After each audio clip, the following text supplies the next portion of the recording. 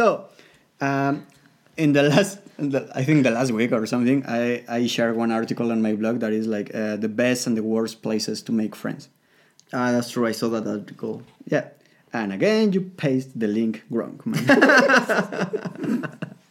I had one thing to do. One job. Okay, so anyway. So, yeah. Like, I mean, when I came to Poland, it was like, especially with Poles, was a little bit difficult to make friends because, well, I didn't speak Polish. I don't speak Polish that well still. But, like, in Mexico, when you go anywhere, like, you can make friends like this. It's like, like in Mexico. Mi casa es tu casa and things like that. In which place is Mexico right now?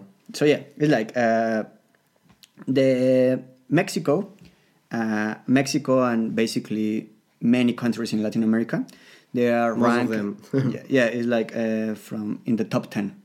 So Mexico, Argentina, for example, they are in the top 10. Where is my country? Which place is my country? I don't know where is your country in the map. My country in the map is like just in the middle of the world, in the Ecuador of the planet. But where is it? It's here. Come on, are you serious? So it's not that. So it's like in the top 20. Like, you mean okay? By the colors, yes, of course. So it says here, man. Yeah, we have a list there. Yeah, you have a list.